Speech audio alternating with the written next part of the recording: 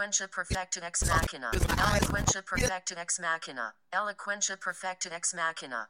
Welcome to Eloquentia Perfecta Ex Machina, a podcast series devoted to the teaching of rhetoric and composition with and through a range of media, and focusing on the writing program at St. Louis University. On this podcast, we interview instructors about how and why they use multimodal approaches, and we have instructors interview other instructors about the nuts and bolts of particular tools and assignments. In this episode, the English department's resident Jesuit, Colton Biro, S.J., sits down with Byron Gilman Hernandez to discuss his work writing for the Jesuit Post and developing their web content, engaging the community across multiple platforms, moderating discussion, and using his own writing in the classroom. In this episode, Colton discusses his experience with composition in an internet-mediated dialogue with his audience. Hello, I'm Byron with Eloquentia Perfecta Ex Machina, and joining me today is the English department's resident Jesuit, Colton Biro. Hello there. And today we're here to talk with Colton because he's a writer for the Jesuit Post. We're going to talk a little bit about his experiences working and promoting his writings. So Colton, can you tell us a little bit about what you do for the Jesuit Post? Sure, yeah. So the Jesuit Post is a publication put out through American Media, and it's run by younger Jesuits, although that term younger is kind of a relative term in that most of us are not as young as you might imagine, but at least most of us are not yet ordained, except for those of us who are. But my role at the Jesuit Post is actually to do some editing behind the scenes. I do promotion work, which often deals with sort of the back end of the site, making sure that the publications are distributed, setting them up on social media, and monitoring threads and conversation on some of the articles. And also I do just regular contributing. I write for 2 sections and produce content for a third. One of the sections is sort of spirituality focused, tends to focus on kind of creative nonfiction and something more akin to personalized. And the other is actually in the pop culture section. Mm-hmm. I've read your film reviews. Oh, yes. I'm sorry about those. We have strong disagreement about The Last Jedi, but I can't imagine why. But anyway, yes. So you write for those, and you said you produce content for a third section. What does that mean? What's the difference between writing and content? So one of the teams I'm on is it has 2 names, partly because this section, depending on who's on it, refers to it by different names. So one is the social media team, which in some sense deals with promotion, and the other is the creative team, which every other team hates that name because they also think they're creative, and they are. But the idea is that we're doing non-traditional content. So from that team, you get memes. We'll do not just memes, but we'll do quick little media threads, polls, different ways in which to sort of up audience engagement on social media platforms. The other thing that comes from that section is something we've started kind of this past fall, which is the 1-minute homily. And the idea is to create a short video, about a minute long, and it features someone basically compressing the Sunday readings and reflection into a single minute, which is great. So you have to do a lot of multimodal work then, but not only writing, but also creating like those image memes and also some audio recording. Exactly, yeah. It's a fun sort of role in that it puts me in different ways. It allows me to encounter the content in different ways and to create the content in different ways, with the hope that we're reaching out to a variety of audience people. And speaking of audiences, you described at the beginning that part of your role is promoting your own and other people's writing to those audiences. What sort of process do you have for that? Well, so I'm scheduled for 1 day during the week, and what's fun about that is that 1 day during the week, I've got to make sure that I've read the article or piece that's about to go live beforehand, which seems like a really easy starting point, except when the editor is slow and behind, and suddenly it's 12:01. I don't know whether a piece is coming out the next day, and then at 12:35, I get a notification via Slack that, oh yeah, this piece has gone live, and you're going, But from there, my goal is to distribute it. We use a program called Buffer, which allows me to interact with both Instagram, Twitter, and Facebook. And I monitor the site directly on the back end as well and kind of follow the analytics there. Also, I'll use Canva, which is sort of an image editing software. And my goal is to do at least 4 or 5 tweets per day for each piece, to do 2 Facebook posts, and they're usually different. The first one is somehow, I like to do some sort of question or draw them in, draw the audience in. If I can find a way to get the audience to like demand participation, that's really awesome. So this past Wednesday, I did one on a puppy, and I was like, what's your favorite animal, or something ridiculous like that. Total clickbait, for which I'm ashamed, except that the article did way too well for me to be too ashamed. So it was like, oh no, I'm ashamed, and yet this worked. The last temptation of the Jesuit. That's exactly it. So I may have sold my soul in that moment, but yeah. So you mentioned you use Facebook, Instagram, and Twitter, and so you've got kind of not many different audiences as people, but you have to use different social media. Do you feel like the strategy of like what makes a good tweet, what makes a good Facebook post for promoting a blog? Yeah, that varies quite a bit. And it's not just for the blogs, but for any other piece, right? So weirdly enough, and I don't know why I know these bizarre analytics, but anything below 80 characters, no, it's not below 80 characters. It's below 60 characters on Facebook. That's what we're shooting for in the first Facebook post. Because anything longer than that, people don't read. Now, the funny thing is, the second post during the day on Facebook, weirdly enough, if you include a giant block quote from the person's writing, that goes really well. But if you do that in the first post, people aren't reading it. In Twitter, the idea is whenever we can tag someone, have an appropriate hashtag, but we kind of have an unofficial rule where it's the don't push too many hashtags. And part of that probably comes from experience where you're looking at someone's tweet and it's like the tweet is like hashtag this, hashtag, it just gets obnoxious. And it tries to be clever in a way which is terribly unclever.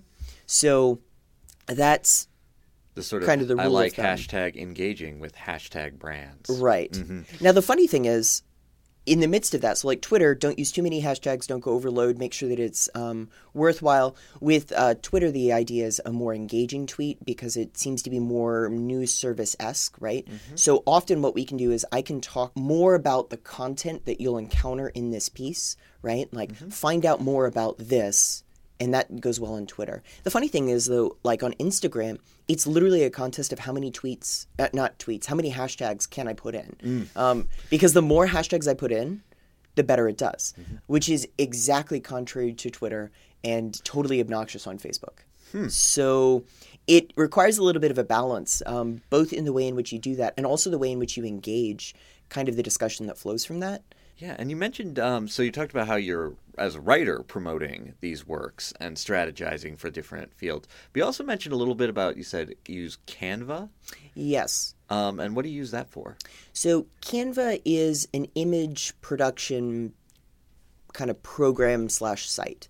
So for each piece that I am doing promotion on, and sometimes for my own, although I always feel a little cheesy, like handing what I've done, not only the work, like the piece, but also like, here's the promotion stuff I've done, and handing it to someone else who has to promote it, just because that feels like I'm doing all the work for them. But Canva allows me to edit an image or to create an image. So often what I'll do is I'll take the sort of banner image from the actual piece when licensing allows me to do so, and create from there some sort of memeable something, right? So the way in which the arrangement will usually have the title, or title is important but not required. Author name is important but not required. We always put kind of the Jesuit Post logo on there, and I usually like to put read more at thejesuitpost.org somewhere in there. But often even the title and author name aren't as essential as finding a way in which to be engaging. So sometimes it's better, instead of the title, to put a question. Or it might be better to put sort of a series of words and then end with a question mark. Not a true question, but something that gets someone going, oh, that's curious. So in some sense, I'm like trying to create clickbait, but clickable engagement in a way in which allows the person to think. The difficulty is sometimes when you're reading a piece, what the piece is definitely about is not what the author thinks it's about, which is a strange disconnect. But every now and then you get someone who thinks that they've written a piece about such and such, and then you read it and you go, yeah, but the real crux of this piece is... and so the PAC system from changing writing is... Right. It's a nightmare, and you're sitting here going like, I need to promote this piece, and you've given a lot of information on this, and the most important piece is this small paragraph here and seems to bind it together. How do I promote this? All right. So when I'm looking to promote these episodes of Eloquentia Perfecta on my Facebook, I mostly use words in all caps. Is that a thing that... Yeah, you should use words in all caps and a lot of exclamation points. Certainly. No, I would personally avoid all caps.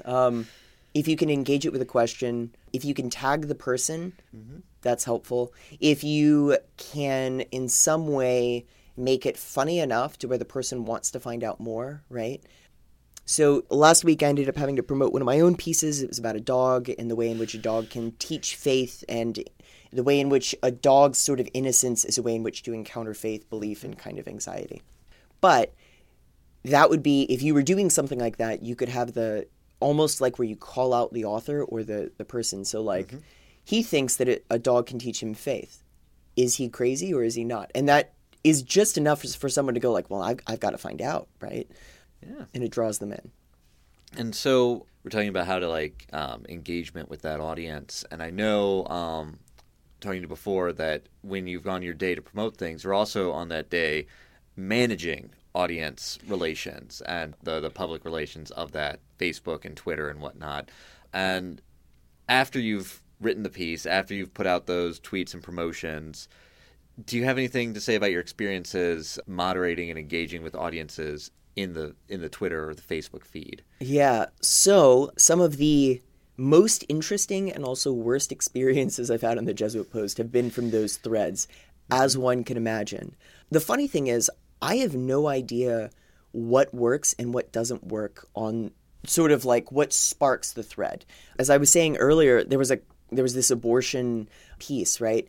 And it was coming out on the day in which I was promoting and running the back end. And of course, like, I'm nervous and it's like, oh my gosh, I'm going to have to be watching the site so carefully. And it got no traffic whatsoever. Or, I mean, it got some traffic, but not the kind of engagement that I had. There was another piece not too long ago about a Cristo Rey, which is a school designed particularly for low-income areas of cities and things. And that piece got a ton of traffic, and a lot of it kind of anti and angry about immigration. And the piece was about, like, Our Lady of Guadalupe and, like, the kids enjoying a feast day. So you never know whenever you get a piece and you're like, oh gosh, this is about abortion. I am about to be just flooded with this. Or like, oh gosh, it's a boring piece about a feast day in the Catholic Church that kids enjoyed. But some of the difficulty actually comes in the ways in which you have to engage with people on the different platforms. So Twitter, I can't exactly delete the comments in the same way that I would like to sometimes. And sometimes we have several people who just simply troll us. As you can probably imagine, I'm pretty sure it's like the national pastime on Twitter. But the way in which the question becomes, do we engage directly? Because of the way in which the algorithms work to create circulation and create popularity, if I engage, so if you were to write a comment about, like, this person sucks, and as you do, in all caps with multiple exclamation points, if I engage that, it suddenly actually ratchets it up in sort of the popularity. So by actually acknowledging that you said something, I, in effect, make it more likely that what you have said goes sort of is more widely distributed. Facebook is similar, although Facebook, I've got weirdly more options about, I can either block the person, which we try not to do ever. I can hide the comment except for that person, like, except to that person, their friends, and myself. I can delete the comment altogether, which is nice. And I can also do that on Instagram in the same way, which is nice that I have those options. But Twitter, if it's out there, it's sort of good luck. Now, do you ever have experiences where community engagement with the piece, people's posts and replies, I don't want to say are good, but I mean, like, that has been, like, not just something you have to corral and keep civil, but actually you've seen like people sharing their stories, people really engaging with the work, and that sort of thing we want to see from social media. Right. It certainly varies. So, I mean, we do have a lot of positive interaction on the threads and reactions to the articles. Sometimes we've got a couple people who I think they read more of the articles than I do, which is impressive. And they're just like, Byron, you did so good. Great job. Thumbs up. And you're just like, okay. So you get some of those. But there are other times where you have people who genuinely are engaging with either trying to go for discussion, trying to push things. This past summer, I wrote an article on the Taylor Swift trial. It was Don't Shake It Off. And part of the discussion that ended up springing from that, and it was something that I had to carefully monitor, was related to experiences that people had. Because the article's sort of central point was about the focus on the way in which we should not find it acceptable that we treat and accuse the victims as opposed to the people who are at fault. But what quickly ended up occurring was all of these people were adding their own stories, which was really touching. And comments about like, I am so proud of Taylor Swift, she did what I couldn't do. Or what she did here, this is something I wish that I could have done. Now, that was really wonderful engagement. There was at least one person that I had to slightly ratchet back because what she began doing from a pastoral counseling type of a view was pushing the lines of what should be public, which is difficult in that in some way that kind of topic invites participation and we're so thankful for it. And yet at the same time, when the person begins really, what they're doing is it's almost as if they were in a counseling setting and just using the thread to continue describing in quite a bit of detail, but not in a way that's like, and now here's what we can do, or, and here's what this is, but more, this is what happened, and then this is, and you're just like, so that was a difficult conversation, but it sprang from something good, right? Actual engagement with the article. And you were describing, like, from a pastoral care perspective, as a member of the Society of Jesus, how do you see your work with in the field of Facebook and Twitter and the Jesuit Post as part of your mission? Yeah, so the Society of Jesus has always, its priority is the ministry of the word, which is in some way meant to be engagement, right? Particularly with pieces of culture and of science and of the world that are often on the fringe. So in some way, I feel like I'm continuing the sort of traditions that have occurred for 500 years. Now, I'm not like Ricci or someone else who's suddenly learning astronomy and like teaching science and other things. Heaven help us if I had to. But there's something about it, right? Part of our motto at the Jesuit Post, as much as we have one, is that faith that does relevance. I'm not terribly sure that I like that motto, but there is a sense in which our entire goal is to either A, insert ourselves into the conversation or pull the conversation away from itself. So either to jump into something that's already trending, right? And to kind of put in maybe a little bit more reflection into that. Can we look at this in a way, in a Catholic, but also a Christian, or even just a thoughtful way, and look at this as more than what it is? Or to pull the conversation out of itself, right? It seems to be spiraling. How do we pull this into something that people can actually engage with? Yeah, and so Eloquentia Perfecta Ex Machina being for a podcast to help with the teaching of writing, I'm curious, as with your experience teaching writing and rhetoric here at SLU, have your experiences with the Jesuit Post influenced some of how you're teaching students how to do their own advocacy projects and the like? Yes. So certainly. My experience editing in particular was very useful. The way in which we edit, depending on the section, varies, but part of the idea is every piece that we put out is not only a rhetorical object, but there is something about it that it is meant to affect a particular purpose. But what's nice is that gave me sort of some resources that were available for my classes. So as I mentioned previously, I used a couple of the articles from the Jesuit Post and actually did an assignment with changing writing in the PACT and the way in which that works. I know you're not a huge fan, and that's okay, but... I still teach changing writing. Right. I'm a fan enough. Right. I'm not sure that I like the book in itself as like a rhetoric textbook, but what I do like is that it is so process driven, right? The PACT in that order of creating, and then the reverse order of the TCAP, right, when you're evaluating. And in kind of doing that order, right, the process of like going towards something as if you're creating, but also going backwards, that's where I pulled in a couple of the articles. Now, admittedly, last semester I had a section which was derived for people. It was a learning community, the Micah program. So faith has to be somewhere in there. It's typically in a Judeo-Christian background. But what is also important is that service and justice are important aspects of their community. So I used several articles from the Jesuit Post, and after we had done several chapters from Changing Writing, what I did is I divided the class up into 4 different sort of groups, and each assigned them an article. Now, the beautiful part about the Jesuit Post is, with the exception of very few articles, almost all of our articles can be read in 4 minutes, right? Or less, or more, barely. So I assigned the 4 and had each of the group sort of do the PACT but backwards, right? What's the text of this? What's the context? And that was actually a big piece, right? When was this published and what was going on in the world? Who's the geared audience towards, and then what was the actual purpose? What is this piece trying to affect? So the 4 pieces I chose, I did one on service trips and selfies, which was published right around spring break for a lot of college, and it's definitely geared towards college campuses, a lot of the language. Another one, which is actually one of mine, which I'm not proud to have used one of my own, but it did something weird, and I kind of like that. It was an article entitled Offering a Welcome Home, and it was about church shopping, but it was published right in the midst of the immigration sort of orders. And the idea is, how do, particularly Christians, like how do we respond to different people coming into our communities? And it's interesting because it was based on sort of true experiences, but the way in which I wrote it is definitely geared towards that immigration issue, right?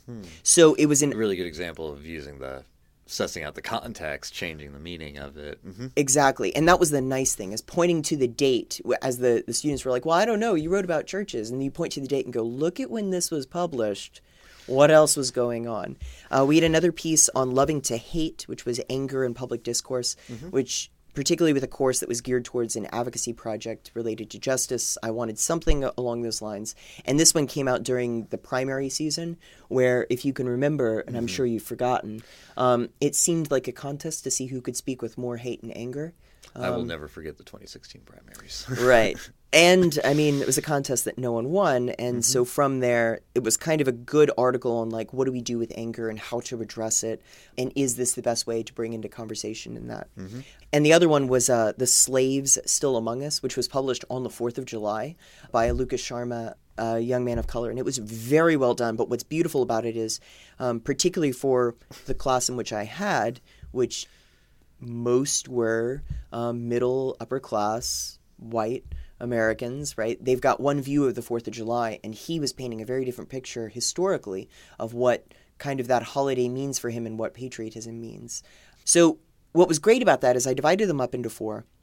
They went through these articles, and then they had to both provide a summary of what the article was saying and then break it down for their classmates. And they all did it on the board, and everyone got a little bit of a sampling of kind of those things. And then I asked the students to read at least one of the ones which they were not in a group in, and to respond to it as sort of their daily writing for the next day. Yeah. All right. Well, thank you very much for being here, Colton, and thank you very much for sharing your stories from the Jesuit Post, teaching and moderating all that writing. Is there anything else you'd like to add before? No, I can't think of anything else. All right. Well, thank you for joining us today, and thank you for listening. Yeah, my pleasure. Thank you.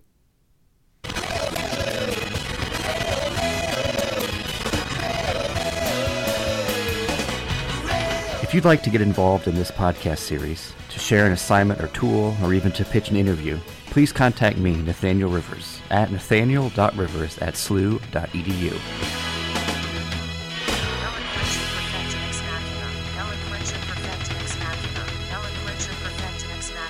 Eloquentia perfecta ex machina.